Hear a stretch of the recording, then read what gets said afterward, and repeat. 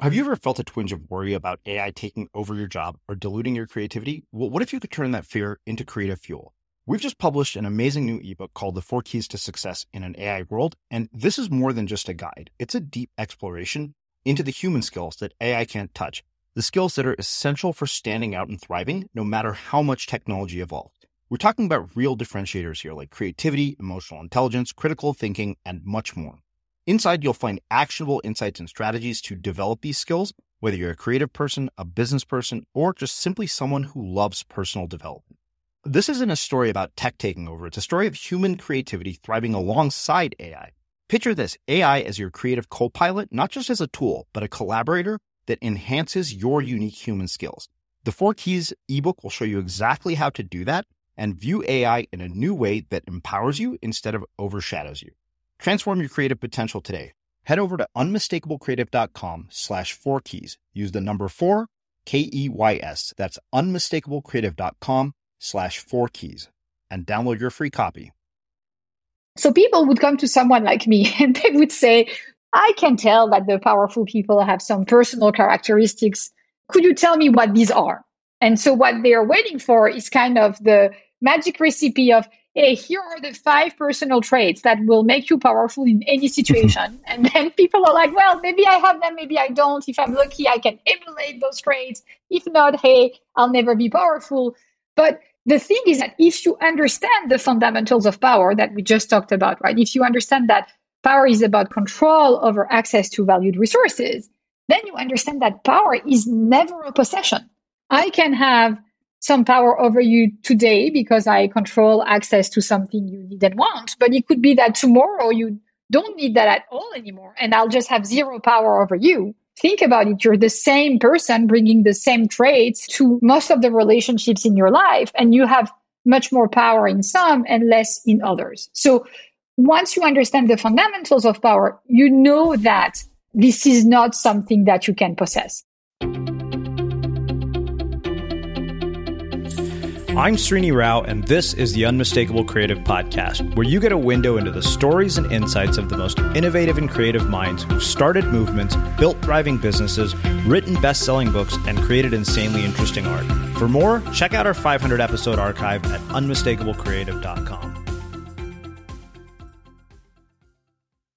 Julie, welcome to the Unmistakable Creative. Thanks so much for taking the time to join us. Thank you for having me. It's a pleasure to join you. Yeah, it is my pleasure to have you here. So I found out about you and your work by way of your publicist, and you have a new book out called Power for All, which we will talk about. But before we get into that, I wanted to start by asking you, where in the world were you born and raised, and what impact did that end up having on the choices that you've made with your life, your career, and where you've ended up today? Well, as you can hear from my accent, I am not a pure Bostonian. I live in Boston, and that's where I am today. But I happen to be a French-American Bostonian. I actually grew up in Marseille, a bustling port city in the south of France, where people and families have settled from all around the world for more now than 26 centuries. And I grew up in Marseille in a family of Italian immigrants. And so I vividly remember the weekly meals with my extended family at my grandparents' home, during which women were in charge of all domestic chores, while the men would remain seated at the table for hours discussing whatever matter they deemed important that day. And so I have to say that as a girl at the time, I didn't really understand why these women who I admired and respected accepted what I saw as a very unfair division of labor. And even though my own parents rejected this model, they embraced gender equality and they encouraged me to dream big, I could see the power differential between men and women all around me. And I have to say this was not the only issue that caught my attention. The beautiful thing in Marseille was and is still the diversity of the city. It's a port, so as I said, people from all over the world have settled in Marseille. But it was clear to me at the time during my childhood that inequalities were everywhere I turned my eyes. There were countless markers that seemed to constrain the power of some people and enable the power of others, from your gender, the color of your skin, your immigration status, the part of the town you lived in, and your accent. And so this was a really formative experience for me that certainly played a role in my decision to then become a social scientist and to study power differentials. I wanted to understand where they come from, what it takes to challenge them. And that's the kind of research I've been doing now over the past 20 years. And that's also what I've taught my students over the past 15 years. I've had the privilege of teaching students about power dynamics in organizations and in society, social innovation and social change. So I guess that's how, my childhood in Marseille has certainly played a role in shaping my interest early in life and now later. Yeah. You mentioned that you were, the child of Italian immigrants. And I wonder, did your parents integrate both the French culture and the Italian culture into the way that you were raised? And do you identify more as being French or more as being Italian? So, my parents were the second generation. So, the question was more from my great-grandparents and my grandparents. So, though I have to say that my mother was raised by her grandparents, and so they spoke Italian at home. And I was born in the 70s. And sadly, at the time, a lot of the specialists, in Europe and in France, and I know it was the same in some other parts of the world, got things wrong based on the early research. And they would tell parents that it was a very bad idea to expose a child to multiple languages. We now know that it's a good thing to expose a child to multiple languages and to have your children be bi or multicultural and again speak many languages.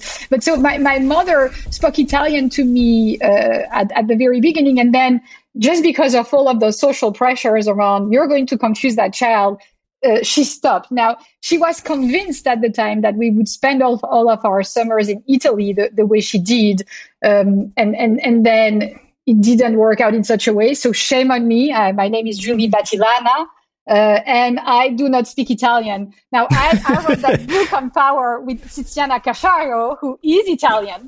So there's still a connection to Italy. But so we didn't speak Italian at home. I love the Italian culture and I've been exposed to it. But I mostly grew up in an environment that was a French environment. Yeah.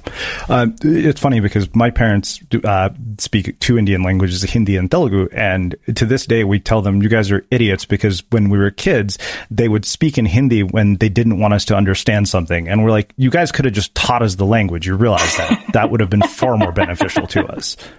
I have to say, I have two kids and they speak French and they speak English, and they feel very French and they feel very American. So, we're learning from one generation to another, and the grandparents were actually encouraging us to do more of what they couldn't do. So we all learned along the way. Yeah, my parents' strategy fell apart when we had a kid who moved to town who literally spoke like 6 different Indian languages, and they're like, we can't get anything over on this kid. Hey, it's Danny Pellegrino from Everything Iconic. Ready to upgrade your style game without blowing your budget? Check out Quince. They've got all the good stuff, shirts and polos, activewear, and fine leather goods, all at 50 to 80% less than other high-end brands. And the best part? They're all about safe, ethical, and responsible manufacturing. Get that luxury vibe without the luxury price tag. Hit up quince.com/upgrade for free shipping and 365-day returns on your next order. That's quince.com/upgrade. Ever catch yourself eating the same flavorless dinner 3 days in a row? Dreaming of something better? Well, HelloFresh is your guilt-free dream come true, baby. It's me, Keke Palmer. Let's wake up those taste buds with hot, juicy pecan-crusted chicken or garlic butter shrimp scampi. Hello Fresh. Stop dreaming of all the delicious possibilities and dig in at HelloFresh.com. Let's get this dinner party started. One size fits all seemed like a good idea for clothes. Nice dress. It's a t-shirt. Until you tried it on. Same goes for your healthcare. That's why United Healthcare offers a variety of flexible, budget-friendly coverage for medical, vision, dental, and more. So whether you're between jobs, coming off a parent's plan, or even missed open enrollment, you can find the plan that fits you best. Find out more about United Healthcare coverage at uh1.com. That's uh1.com. Millions of people have lost weight with personalized plans from Noom. Like Evan, who can't stand salads and still lost 50 pounds. Salads generally for most people are the easy button, right? For me, that wasn't an option. I never really was a salad guy. That's just not who I am. But Noom worked for me. Get your personalized plan today at Noom.com. Real Noom user compensated to provide their story. In 4 weeks, the typical Noom user can expect to lose 1 to 2 pounds per week. Individual results may vary. Wow. Nice. Yeah. What you're hearing are the sounds of people everywhere putting on Bombas socks, underwear, and T-shirts made from absurdly soft materials that feel like plush clouds. Yeah, that plush. And the best part? For every item you purchase, Bombas donates another to someone facing homelessness. Bombas. Big comfort for everyone. Go to bombas.com/ACAST and use code ACAST for 20% off your first purchase. That's bombas.com/ACAST. Code ACAST. As creators, we're always on the move. Whether it's a live podcast event, a pop-up shop, or a workshop, we're constantly interacting with community, and that's where Tap to Pay on iPhone and Stripe comes in. Imagine this. You're at a live event, a listener loves your merch, or a participant wants to sign up for your course on the spot. With Tap to Pay on iPhone and Stripe, you can accept their payments right there and then, right from your iPhone, so there's no extra hardware or no delays. Total game changer. It's not just for creators. Any business owner can do this. It's about making transactions smoother and much more personal, growing your business in your way. We've been using Stripe for our products and courses for a long time, and now with Tap to Pay on iPhone, you can take your business to the next level too. So visit stripe.com/tap iPhone to learn more. Remember, folks, with Tap to Pay on iPhone and Stripe, your business is always at your fingertips. So one thing I wonder is the way that you were socialized and educated in France. What have you seen as the differences, particularly now that you have kids here who are, I'm assuming going to school in the United States? What did you notice as differences? And did your parents encourage any particular career paths? Because where you've ended up doesn't sound like something that you're going to find in a high school guidance counselor's office as a recommendation for something you should do with your life. So indeed, like I never had a conversation with anyone who sort of said, "Hey, why don't you go and become a social scientist?" My father is a doctor and became an entrepreneur and a social entrepreneur later in his life, and my mother is an artist. But what I have to reveal now is that I'm very close to my sister. My sister has a rare genetic disorder. And so she's heavily disabled. So she's 2 years younger than I am. And I think that my sister, who is incredibly courageous and resilient, she cannot speak, but she can tell you a lot with her eyes, has been a role model for me. And I think she's made all of us in our family much better human beings than we would have been. And so thanks to my sister very early in my life and then in our life as a young family, we started spending a lot of time volunteering in our community, helping people who were facing hardship. And that certainly played a key role in, I think, developing our empathy. And that's why I'm saying I hope making us better human beings than what we would have been. And so the reason why I talk about my sister as I talk about my choice and my parents' approach is because when you grow up with a sibling who is disabled or, a parent who's facing a really difficult situation, all of the norms that sort of people take for granted, all of these things you're supposed to do, you're supposed to say, they are not as important to you as they are to other people. You sort of start thinking about the fact that, you just have to invent your own model and you should be thinking about how you can contribute, and that if things are broken in a community or in a society, why don't you try to roll your sleeves and do something to help? And so this experience with my sister, I think, has also probably changed my parents, and their thinking has always been to say, just go and do whatever you're interested in doing. And I was interested, as I told you, in inequalities, but the truth is that I was also very interested in supporting the work of social change makers, social innovators, people who are trying to make their communities better, because these people had helped us when my sister was very young. Like, we found a not-for-profit that is quite remarkable, called La Bourgette in the south of France, that takes care of people with disabilities like the one that my sister has. And that's a truly innovative one. And I admired what the people there did, but I could see the struggles they faced and how complicated it was to change the communities. And my idea was to say, well, could it be that I could help them by conducting research that would then be helpful to them and would help social change makers, not only in the domain that I knew thanks to my sister, but across other domains. And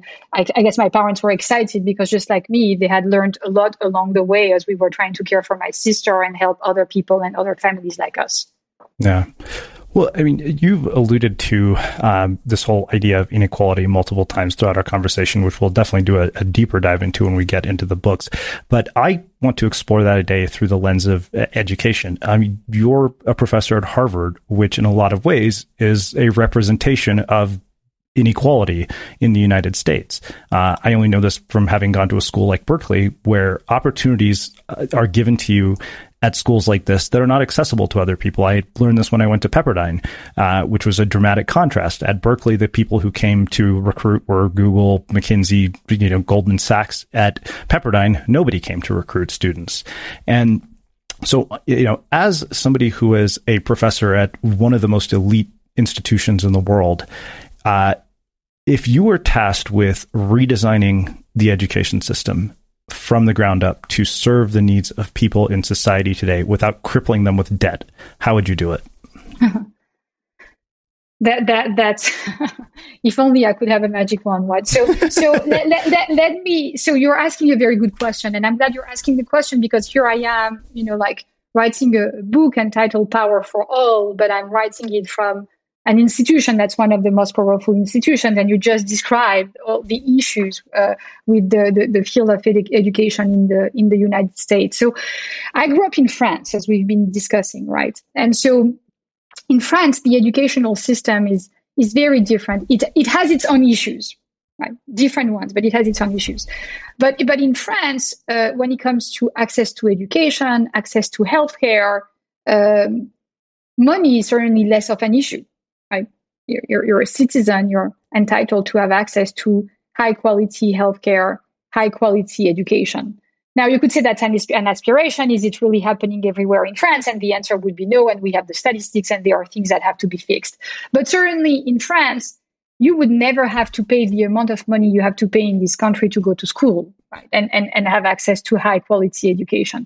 So for me, being French and being European, you can imagine that when I first moved to the United States, that certainly was a shock, right? And what I've been thinking about is just like you, what could we do to create a fairer system? Because it's so critical for everyone to have access to high quality education. And we need it as a society if we want to create a society tomorrow that will be more democratic, that will be greener, and that will be fairer. So now I know it's easy to say that's what we need to do, and it's complicated to implement. I joined Harvard University more than 50 years ago now.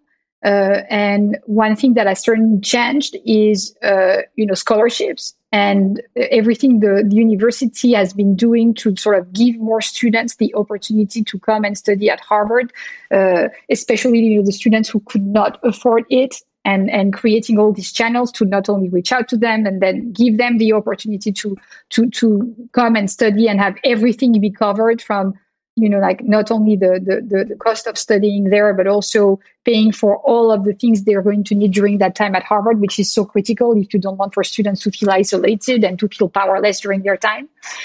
But I think you would say, well, great, Julie, but that's not enough, because you mentioned the elite status of the institution, and an institution like Harvard has a lot of responsibility. We faculty members have a lot of responsibility, and we have to be thinking about how we're going to use the power of the institution to improve the lives of not only the people who come and are part of it, but improve the lives of so many other people in the United States and across the world. I'll tell you that I remain excited about the potential of online education. But there again, I think that we need to do much more. So I'll just share with you my own experience. I've been working over now the past 2 years with a great team of professionals at Harvard Business Online to develop a course on power based on my past 15 years of teaching, plus the work that the book that Tiziana and I have been writing. So what I've been telling the team since the very beginning is the following. If we create an online course and we ask people to pay $1,500 to take that course, then some people will be able to pay, and this is great. But then you have all the people who cannot pay for such a course. And then if they don't take the course, then I'm creating this course and we're putting it online, and we're contributing to reinforcing the power hierarchies. Because if only people who can afford to pay for such a course have access to it, then all of the people who could be part of the change with them and are in power disadvantaged position don't have access to that content. So I've been pushing Harvard Business Online to work with me to try and find a solution to make this course available to people who cannot afford it. I know that I'm asking them to confront difficult issues, but I'm excited to report that they care and they want to find solutions. Again, this is the beginning, and I'm very hopeful that we're going to use that course as a way to experiment and see how we can make that content more broadly available and make it work for everyone. And I think it's about creating hybrid business models for not-for-profit organization like Harvard Business Online and for Harvard Business School. The other thing that I've done at Harvard University that I deeply care about is 5 years ago, I created at Harvard Kennedy School the Social Innovation and Change Initiative. And the purpose of the initiative is to support the work of social change makers who are trying to address some of the most complicated social and environmental problems we're facing today. And so we are supporting social change makers among our students, but we're also supporting social change makers across the world. We've been developing content and executive education programs that we're making available to people who come on campus, as well as, I hope soon, people who cannot come on campus but want to have access to all this content. So again, we're working with the online community and trying to make all of that available. And we're also working at the Social Innovation and Change Initiative to contribute to the broader movement that wants to change the ecosystem so that we start valuing the work of those social change makers the way we should, so that, all of the students and young people who make the courageous decision to help all of us solve those social and environmental problems will actually be celebrated and make a decent living instead of, having to struggle and fight and make everything happen without being able to make any money. So those are things I'm trying to do, but I recognize the issues. And I do believe that we do need a systemic change, and that what we have to be thinking about is, again, power is all about access to valuable resources. Education is so valuable. We as a society have to make sure that we enable every young citizen to have access to the best possible education. And so money cannot stand in the way, because if it does, then you just reproduce all the inequalities. Yeah.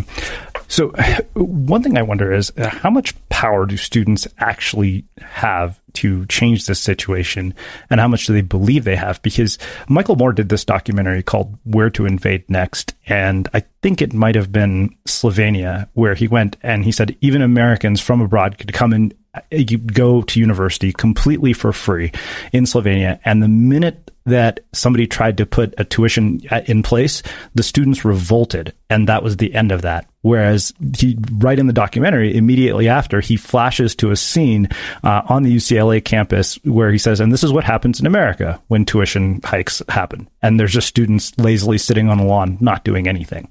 And I remember writing an article on Medium about this, saying that if every college student in America decided to walk out until tuition was brought down, would they have the power to do that? And would the administration at these universities have no choice but to actually respond? So this is leading us to, here's the thing, right? The critical question becomes, what's power? If I really want to be specific in answering your question. So power is the ability of an individual or a group of individuals to influence the behavior of other individuals. That's a definition. That's not an explanation. So the next question is, where does power come from? And what we explain in the book with Tiziana is that power comes from control over access to valued resources. So I have some power over you if I control access to resources that you need and want, and you have some power over me if you control access to resources that I need and want. You may be connected to a person I need to talk to because they have the expertise I need to complete my project, and you may be the only one I know who's connected to that person, and if so, you do have some power over me. So what it says is that power is always relational. And if you want to understand power in any situation, you have to be thinking about two critical questions, right? What is it that people value? And who controls access to what they value? Now, what's going to be helpful to both of us to understand the power relationship and the balance of power in our relationship is to be thinking about what is it that we each value? To what extent does the other party control access to that? And then, is the other party the only party that has access to what I need and want? Or actually, do I have many alternatives to you, or do you have many alternatives to me? Because if you do, then I really do not have that much power over you, and it's the same for you, right? Mm-hmm. So now, what's the implication if we take that to your question about students? It's interesting you talked about students getting together, because once you understand the fundamentals of power that I just described, that power is about control over access to resources, then you understand that if you want to change the balance of power in any relationship, there are 4 things you can do, right? The first thing you can do to try and increase your power is convince the other party that the resource you have to offer is more important to them than what they thought. You're trying to attract them. That's what marketing professionals do every day, right? They're trying to convince that we need that object, we need that car, we need that watch, whatever, right? More than what we ever thought. And that's how they influence our behaviors. Now, another thing that you can do to actually increase your power over another party is use a consolidation strategy. What do I mean by that? You reduce the number of alternatives they have to you to access the resources. And so that's what workers have used, right? And they continue to use when they go on strike, when they form unions. And this is also what you're describing for students, right? When students get together and say, this is not going to work for us as such, that's indeed one possible strategy to rebalance power, and it can be an effective one. Now, you also have 2 other strategies that you can use to rebalance power in a relationship. And those are about trying to decrease the power that the other party has over you. So what can you do? You can turn your back and say, you know what? I thought I needed what you had to offer, but I don't need it anymore. And I think it's related to your example too, because you could say to the American educational system, you know what? I thought I needed access to your educational system, but now I'm turning my back. I'm going to travel abroad and try to have access to this education that's going to be of high quality, but that will be far less expensive. And then the other thing that you can do is, again, like try to access the same resource, but from alternatives. You're not just turning your back, you're sort of looking for alternatives you could have in the United States that would be of very high quality in terms of the education, but that would be less expensive than what you have to offer. So I think that students have power, that they obviously have to become more aware of the power they have, like every one of us. Like what Tiziana and I have seen is that because people do not understand power and do not understand the fundamentals I just described, they sort of often think they're powerless when in fact there are things they can do to gain a measure of power. But I don't think we should be thinking about the problem we're facing in a confrontational way. Like what's happening now is that I think that we all stakeholders, like sort of students, professors, staff, citizens, public authorities, have to be thinking about how we can continue to improve, enhance the educational system, and make it more accessible to people in a way that's going to be much fairer and that's so needed for the future of society. So I think it's a core and central issue that we all have to tackle and feel responsible for. And so the students are one part, but we cannot put everything on their shoulders. It's just we should be working with them all together to make things change. And again, I study hybrid models. It could be, you could imagine that people who can afford to pay continue to pay so that these universities can continue to function on certain dimensions, and people who cannot afford to pay do not pay. But you have to be very thoughtful and courageous, because you need to diverge from the existing system and dare to rethink the system quite differently. Ready to pop the question? The jewelers at BlueNile.com have got sparkle down to a science with beautiful lab-grown diamonds worthy of your most brilliant moments. Their lab-grown diamonds are independently graded and guaranteed identical to natural diamonds, and they're ready to ship to your door. Go to BlueNile.com and use promo code LISTEN to get $50 off your purchase of $500 or more. That's code LISTEN at BlueNile.com for $50 off. BlueNile.com, code LISTEN. Many of us have those stubborn pounds that seem impossible to lose, no matter how good we eat or how hard we work out. My solution is PlushCare. PlushCare is a leading telehealth provider with doctors who are there for you day and night to partner with you in your weight loss journey. They can prescribe FDA-approved weight loss medications like Wegovy and Zepbound for those who qualify.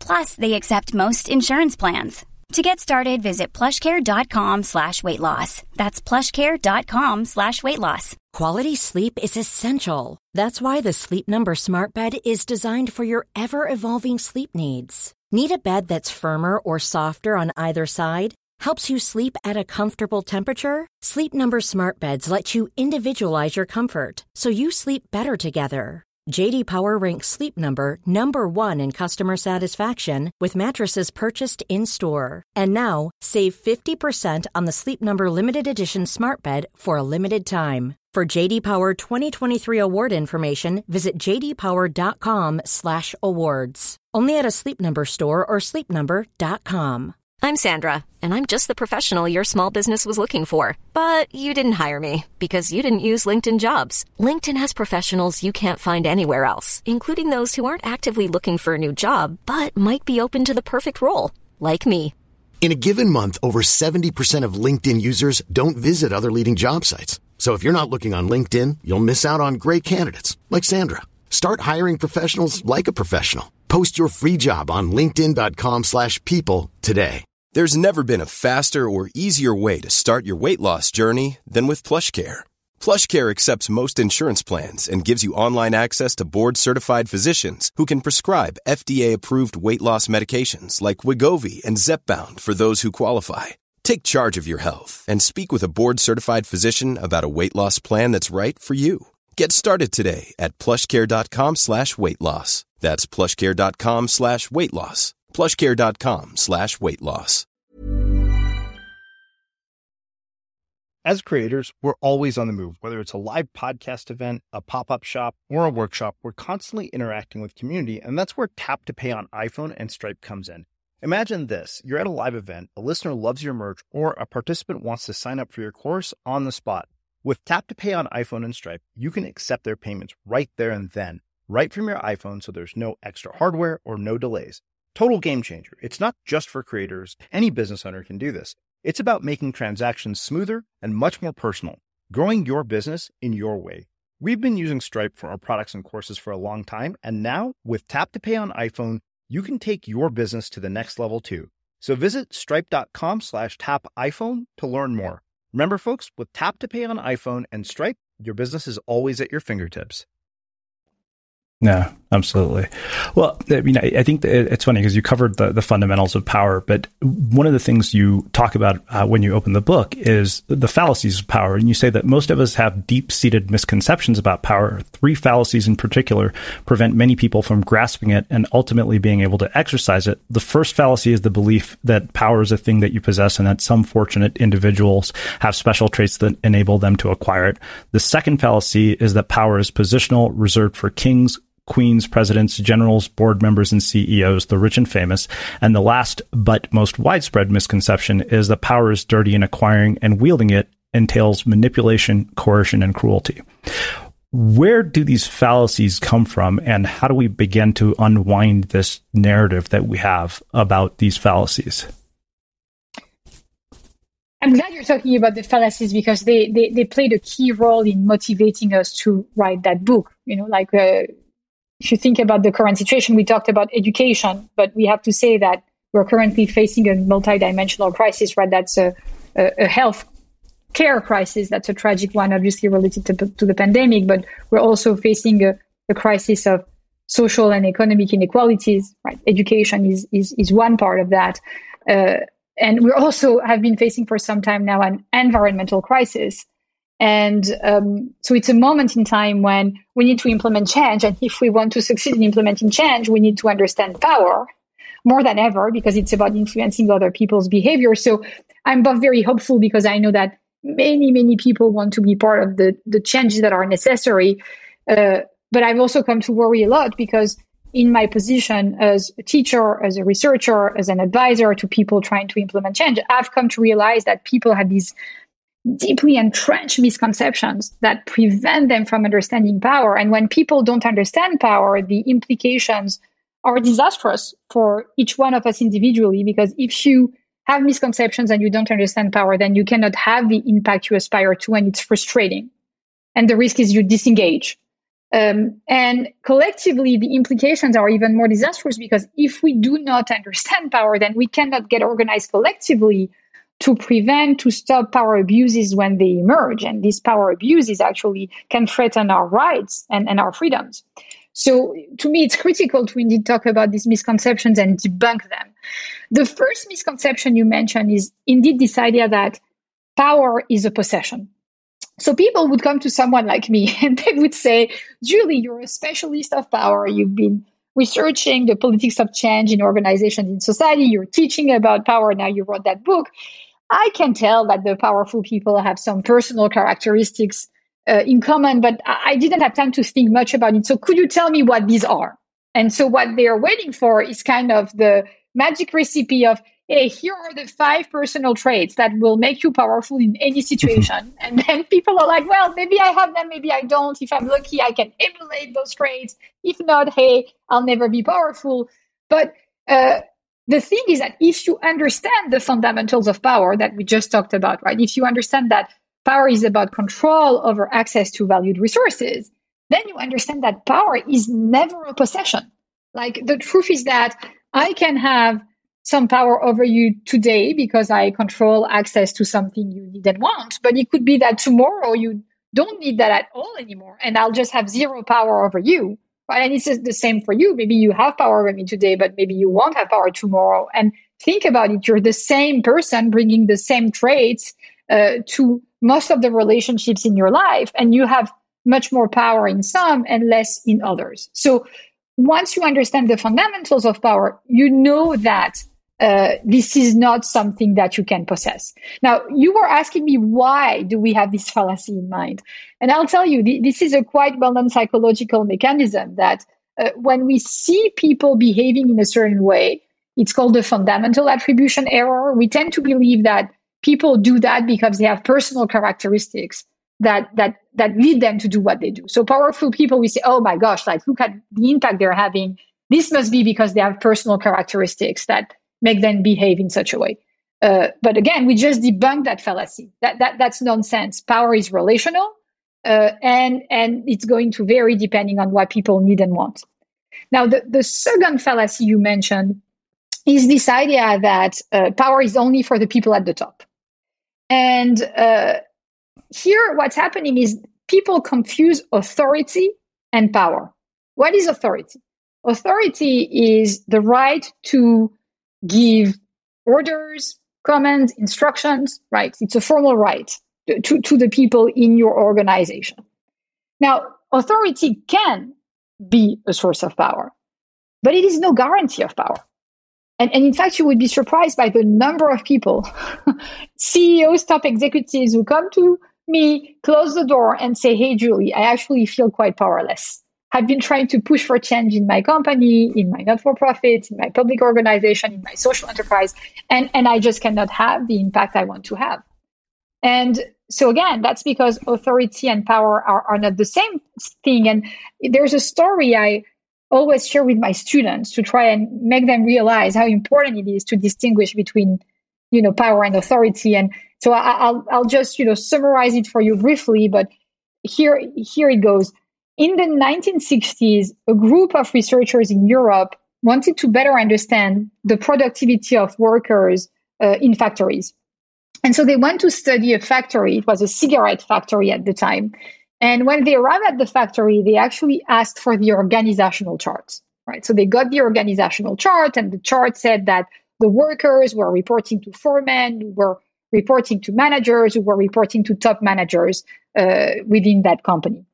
And so the researchers had the organizational chart, and then they started observing what was happening on the floor of the factory. Now, after 2 days, they went back to the people who gave them the organizational chart, and they said, you probably gave us the wrong organizational chart. And so the people in charge of the company said, well, we don't have 100 organizational charts. This is our organizational chart, and we know we gave you the right one. And so here is why the researchers were puzzled. They were puzzled because they got to realize that the workers didn't seem to care that much when the foremen, the managers, the top managers asked them to do something. But when the maintenance workers asked them to do something, they immediately complied.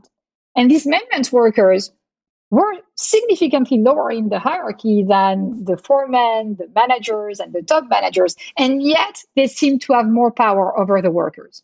Why? Because the machines at that factory had a bad tendency to break. And the maintenance workers were the only ones who knew how to fix the machines. And they were careful at the time to not share this knowledge with anyone. So the workers were completely dependent on the maintenance workers, right? So they were the most powerful people, even though they were very low in the hierarchy. So make sure to never, ever look at the organizational chart and say to yourself, oh, now I know who has the most power, because it may well be that the people at the bottom have more power than, many of the people at the top, including the CEO. And so that's, I think, is a good example to understand why power and authority are different. And in fact, Tiziana and myself, in the research we've been doing, we've been looking at who are the most effective change makers in companies. And the most effective change makers are often not the people at the top. They are the people who are central in the network of the organization, the people to whom others come for advice. Those are the most influential people because those are the people others trust. So again, don't look at the organizational chart. You have to understand what is it that's valued. You have to understand the network of relationships. That's going to give you a better idea of who has power and who doesn't. Yeah. And then you talked about the third fallacy. You're right. You said it's probably the most widespread, right? This idea that power is dirty. People are convinced that power is dirty because think about it. Look at the media. Look at all the historical examples. Right, those negative examples are the ones we remember. They fascinate us. They disgust us. But that's how we are anchoring, and we're then convincing ourselves that power has to be dirty. And this is very worrisome because when people think power is dirty, they turn their back on it. And so people will tell me, you know what, Julie, I may not have the personal characteristics. I'm not one of the people at the top, but good for me because at least I'm not getting my hands dirty. And that's when we get in trouble because we all need to engage with power. It's the energy we all need to make anything happen. So power can be dirty, but as we explain in the book, it doesn't have to be. And we explain to our readers what they need to do and what we collectively need to do to make sure that power doesn't become dirty in our hands. Mm-hmm. So one of the things that you talked about when we're talking about resources that people value were the basic human needs for safety and self-esteem, which show up in the form of material possessions, status, achievement, affiliation, autonomy, and morality as valued resources. Can you explain the role that those resources play in a person's power? Sure. So if power is about control over access to resources, as I mentioned, then if you want to put on your infrared glasses to see power, that when you use maybe to not see it, you just have to ask yourself, okay, what is it that people value and who has access to the resources that they value? And so that first question of what is it that people value is a difficult question to answer because what you and I value today may be different from what we will value tomorrow, and it's certainly different from what other people would value. So you could be thinking, wait, it's complicated enough. I'm not going to have time to understand what all these people around me value. But here it is, right? You absolutely have to ask yourself this question if you want to understand power relationships in interpersonal, in your life, in organizations and in society. But then the good news is also that, as we explain in the book, we've learned a great deal over the past centuries about what it is that human beings value. And although there are huge differences across cultures, across time, across individuals, and for each one of us, we vary, obviously, over time, we have two fundamental needs that are quite universal. We have a need for safety and a need for self-esteem, right? We want to know that we're worth something and that, we're respected and we're valued. And we also want to know that we and our loved ones are safe and that, we can survive and do well in our communities and more broadly in society. And so once you understand the importance of these two fundamental needs, you also get to realize that these needs can and have been and are still used, obviously, by people to exercise power. So now take the need for safety. Right? We have a deep need for safety. So what can you do, right?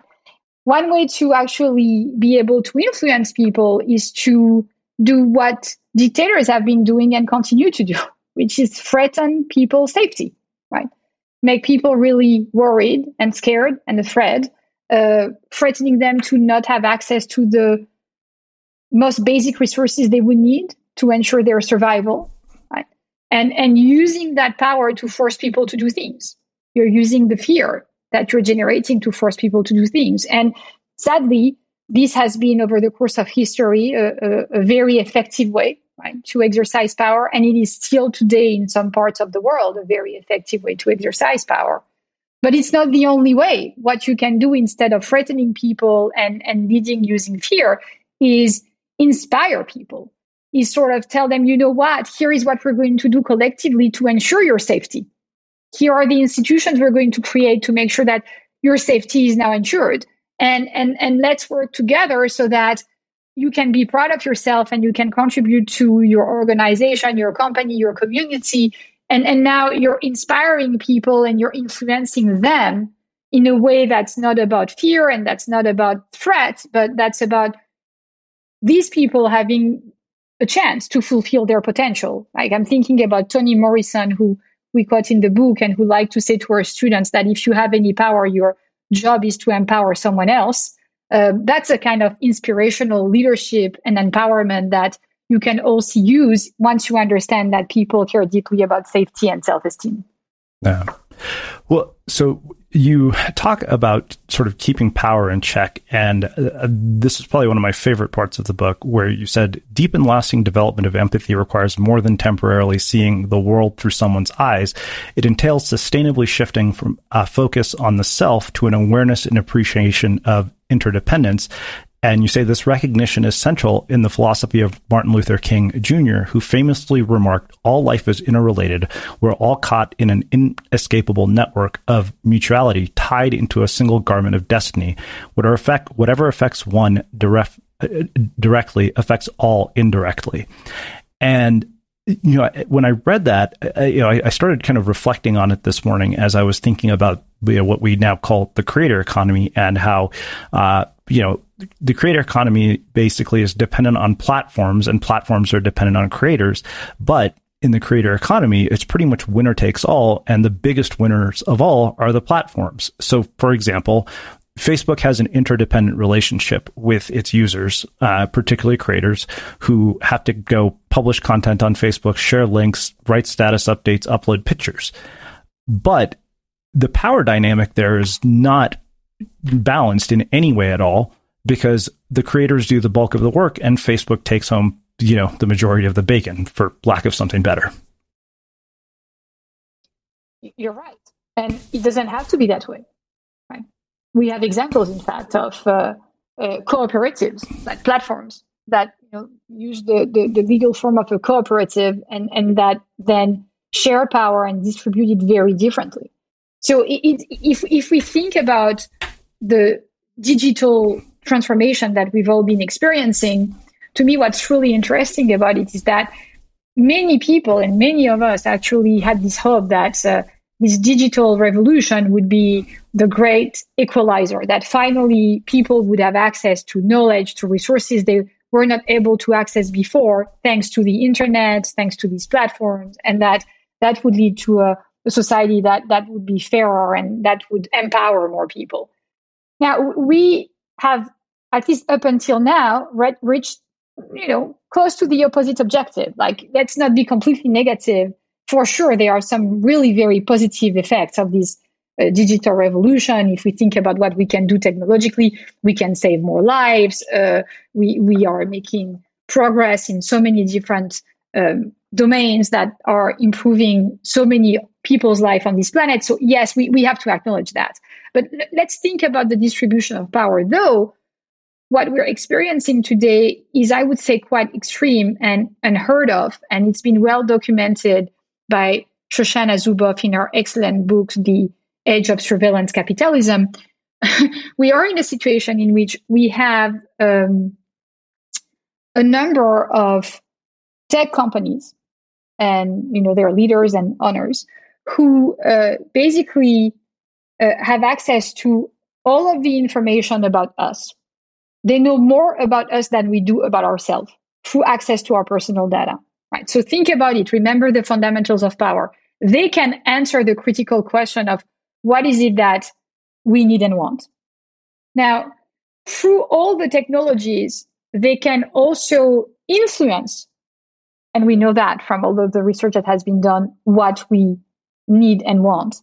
And then they can provide to us for profit in most of the situations what we need and want. So this is a quite extreme concentration of power in the hands of people who control access to these technologies. But the fact that we've let it happen in such a way doesn't mean that it should continue in the same way. Again, there are alternative models. The past decades have been all about maximizing profit and financial value for shareholders. That's the neoliberal doctrine.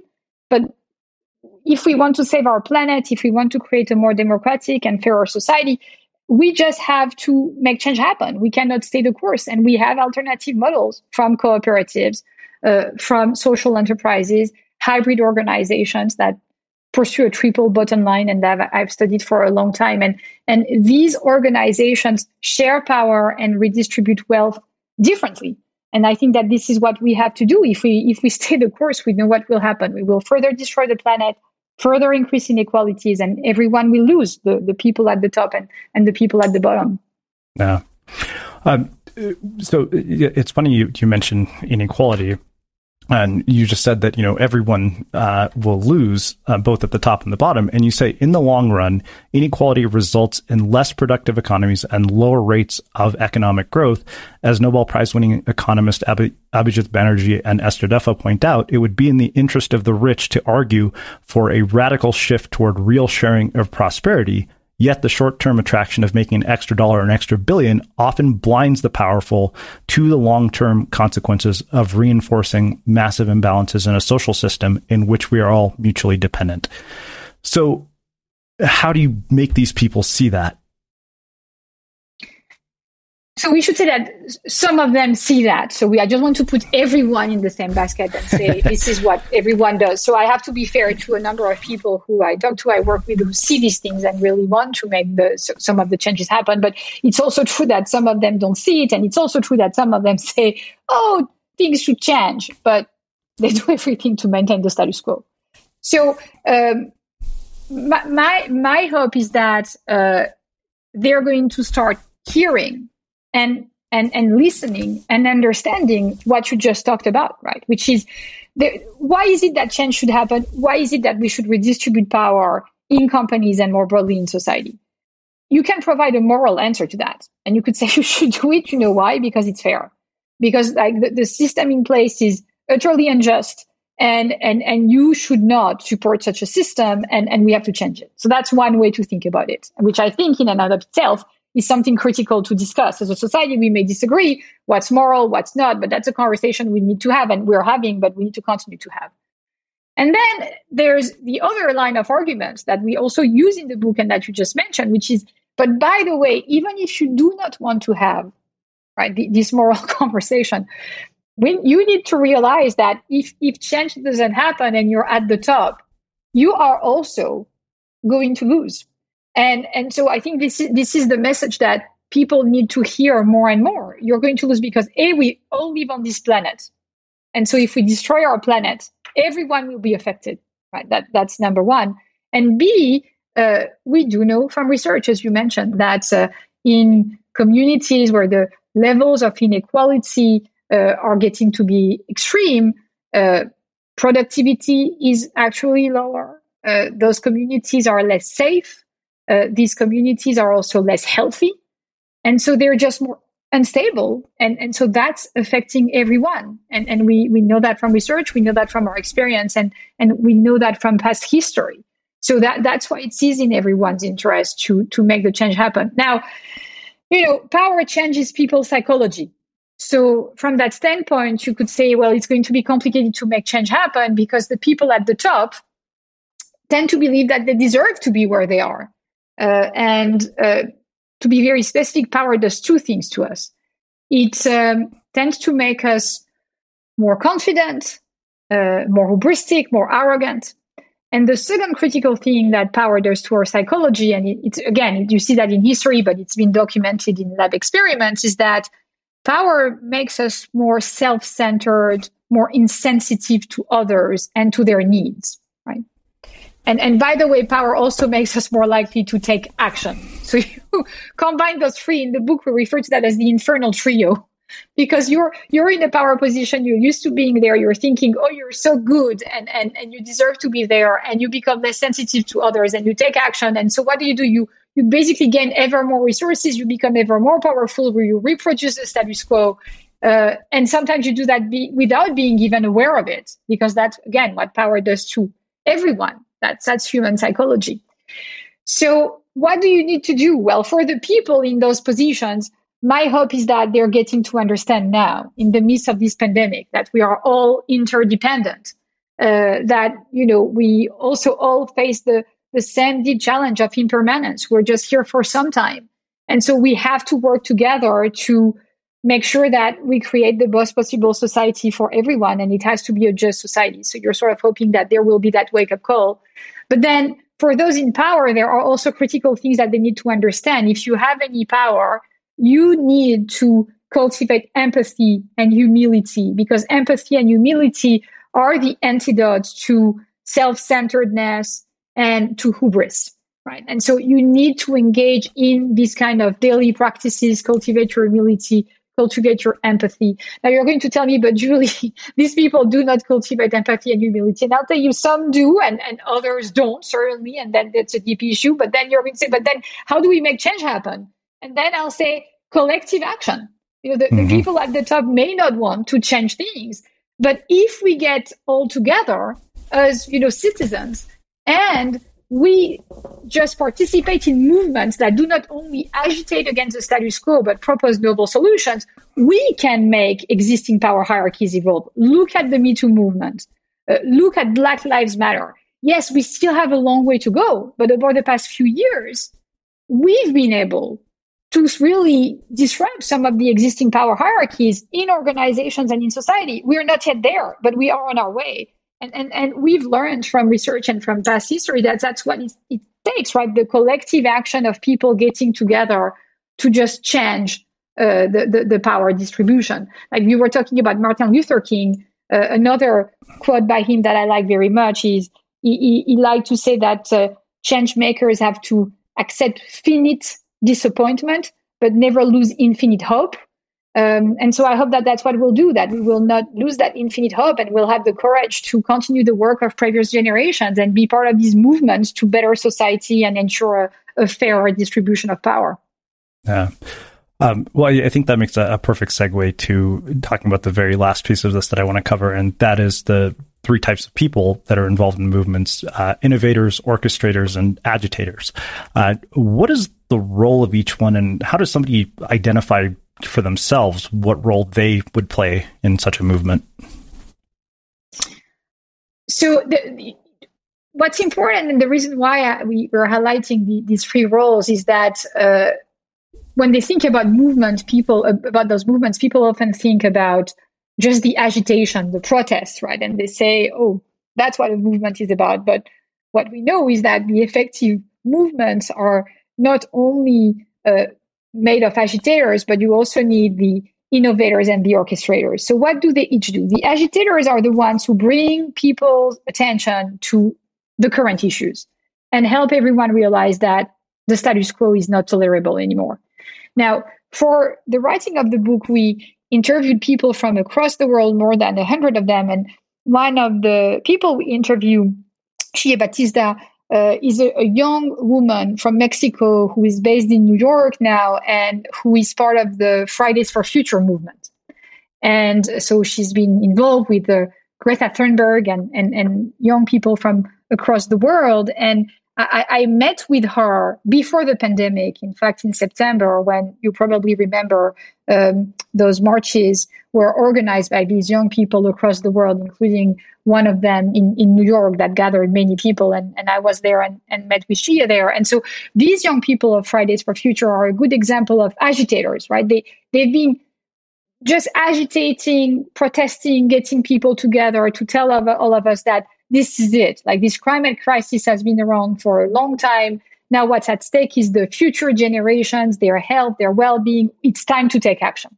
So you need agitators. But what these young people also understood, and that was clear to me when I talked with Shia, is that it's not enough to agitate. You also need the innovations. You need the policies, for example, for the environment. You need to be able to talk to government and say, building on the science, building on the work that has been done, this is what we know has to change. So this is what innovators do, right? They propose new ways of organizing. They propose new policies. I work with a lot of social change makers who are the ones who come up with the novel practices, the new kind of organizations, and say, hey, here's the alternative, right? We were talking about cooperatives and platform cooperatives. Hey, those are the alternatives. There are other ways to do things. Let's see what we can learn from that. And then beyond the innovators, you also need the orchestrators, who are the ones who implement the solution at scale and work with all the stakeholders to make sure that there will be a new status quo, that those new ways of doing things are going to become the new normal for everyone tomorrow.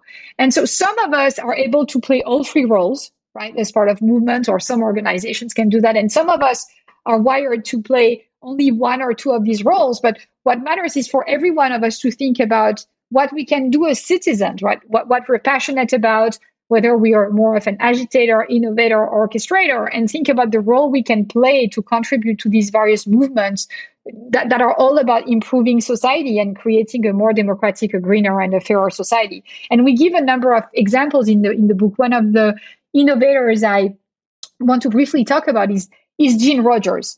I'm thinking about Jean Rogers because I met Jean Rogers in 2011. She came to my office at Harvard University. She had asked me for an appointment. She entered my office, sat on the couch, looked at me and said, hey, I'm going to create the Sustainability Accounting Standard Boards. And I want this organization to create metrics to measure the social and environmental performance of companies across all 80 plus industries. And I think that this should now become the norm, that organizations, companies should be held accountable not only for their financial performance, but also for their social and environmental performance. And it was 2011. And I remember looking at Jean and telling her, hey, you realize that what you're talking about is trying to change the face of capitalism, right? And she said to me, yes, and I came to talk to you because you're a specialist of divergent changes like that, and you study the politics of change, and you study hybrid organizations that pursue the triple bottom line. And so she was talking to me and many other people. And Jean and I became friends, and I followed what she did at SASB. She's now stepped down as the CEO of SASB. But that's an amazing example of an innovator. She basically was the one who said, you know what? Let's stop just talking about the fact that we would need metrics to measure. Let's make it happen. Like, if we want to change our economic system, we need to have a new infrastructure. We need new tools. And so people have to develop the tools. And so she just went to develop the tools. It was incredibly hard work. She was starting from scratch. People didn't know who Jean Rogers was, but she built the power base she needed to make it happen. And here we are today, and SASB is one of the standard setting organizations.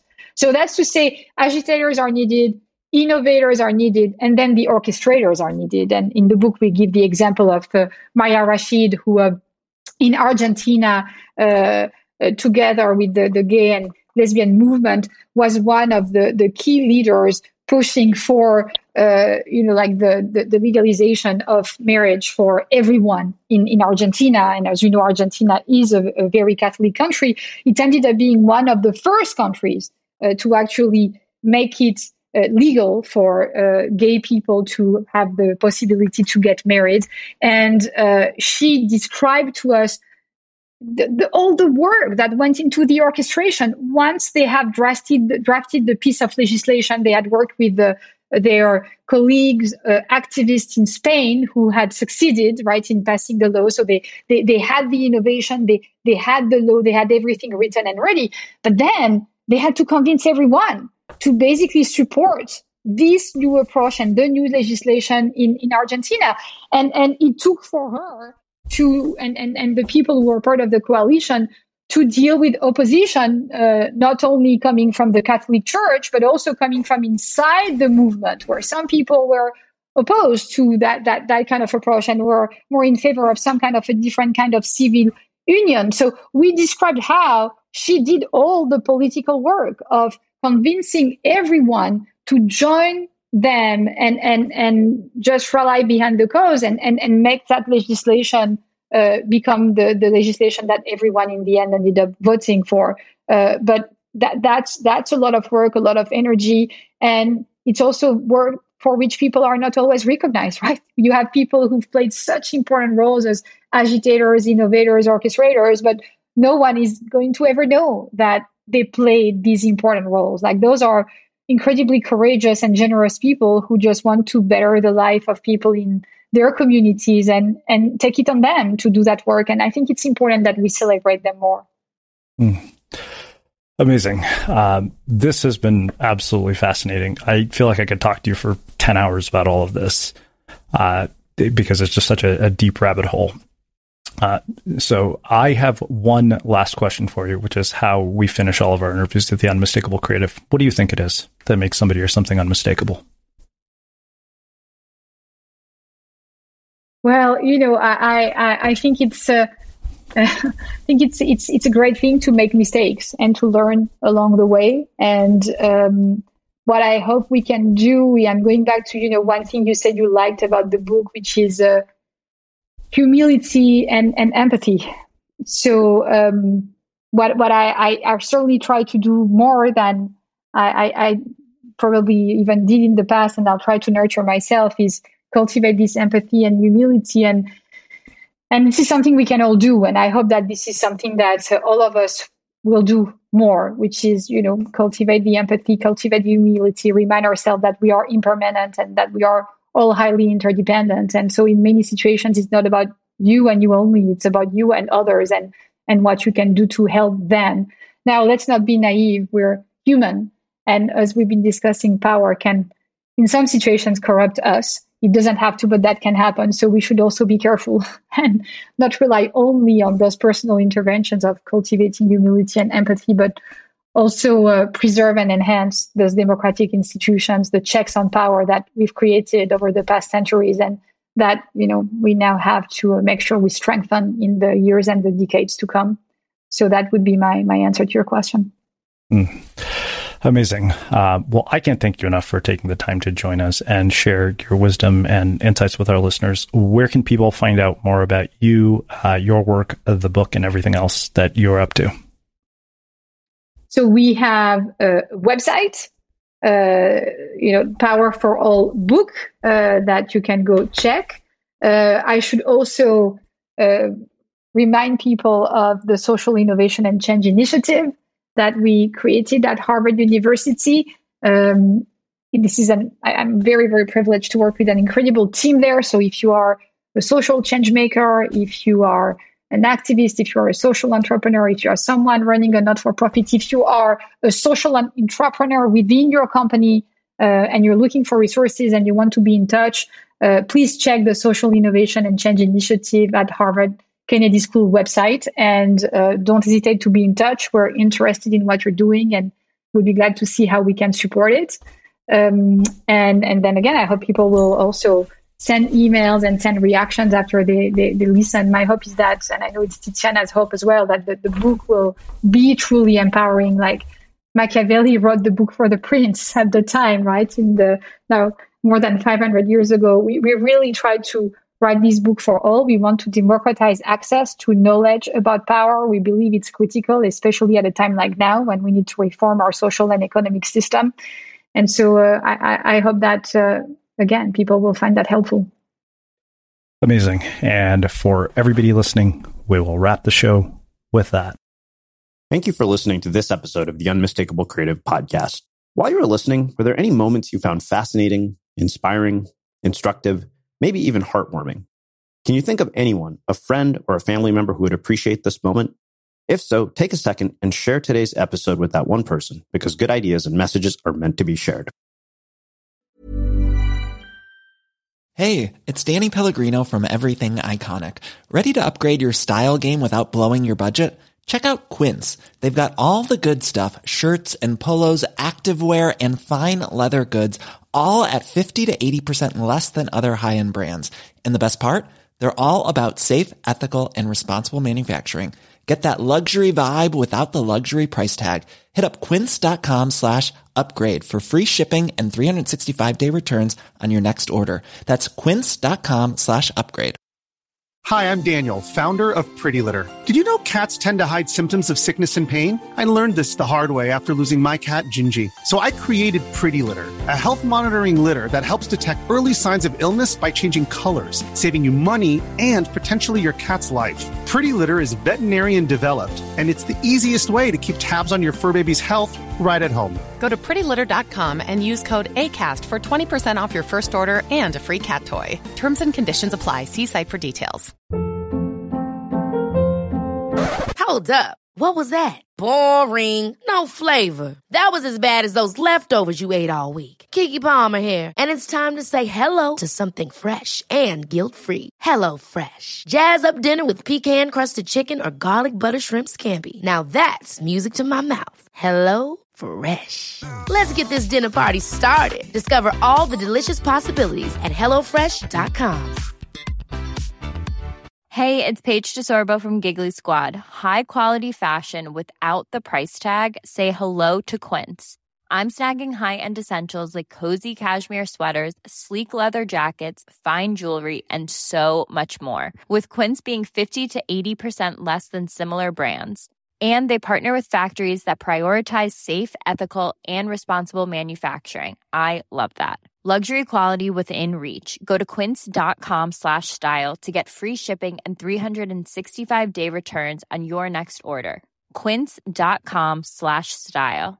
Mom deserves the best, and there's no better place to shop for Mother's Day than Whole Foods Market. They're your destination for unbeatable savings, from premium gifts to show-stopping flowers and irresistible desserts. Start by saving 33% with Prime on all body care and candles. Then get a 15-stem bunch of tulips for just $9.99 each with Prime. Round out Mom's menu with festive rosé, irresistible berry chantilly cake, and more special treats. Come celebrate Mother's Day at Whole Foods Market. Imagine the softest sheets you've ever felt. Now imagine them getting even softer over time. That's what you'll feel with Boll & Branch's organic cotton sheets. In a recent customer survey, 96% replied that Boll & Branch sheets get softer with every wash. Start getting your best night's sleep in these sheets that get softer and softer for years to come. Try their sheets with a 30-night guarantee. Plus, get 15% off your first order at bollandbranch.com. Code BUTTERY. Exclusions apply. See site for details. Have you ever felt a twinge of worry about AI taking over your job or diluting your creativity? Well, what if you could turn that fear into creative fuel?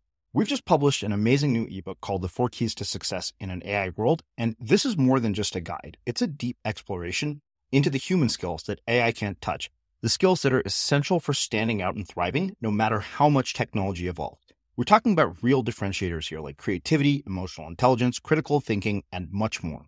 Inside, you'll find actionable insights and strategies to develop these skills, whether you're a creative person, a business person, or just simply someone who loves personal development. This isn't a story about tech taking over. It's a story of human creativity thriving alongside AI.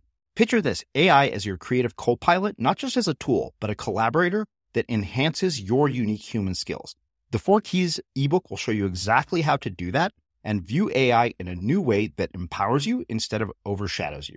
Transform your creative potential today. Head over to unmistakablecreative.com/4keys. Use the number 4, KEYS. That's unmistakablecreative.com/4keys and download your free copy.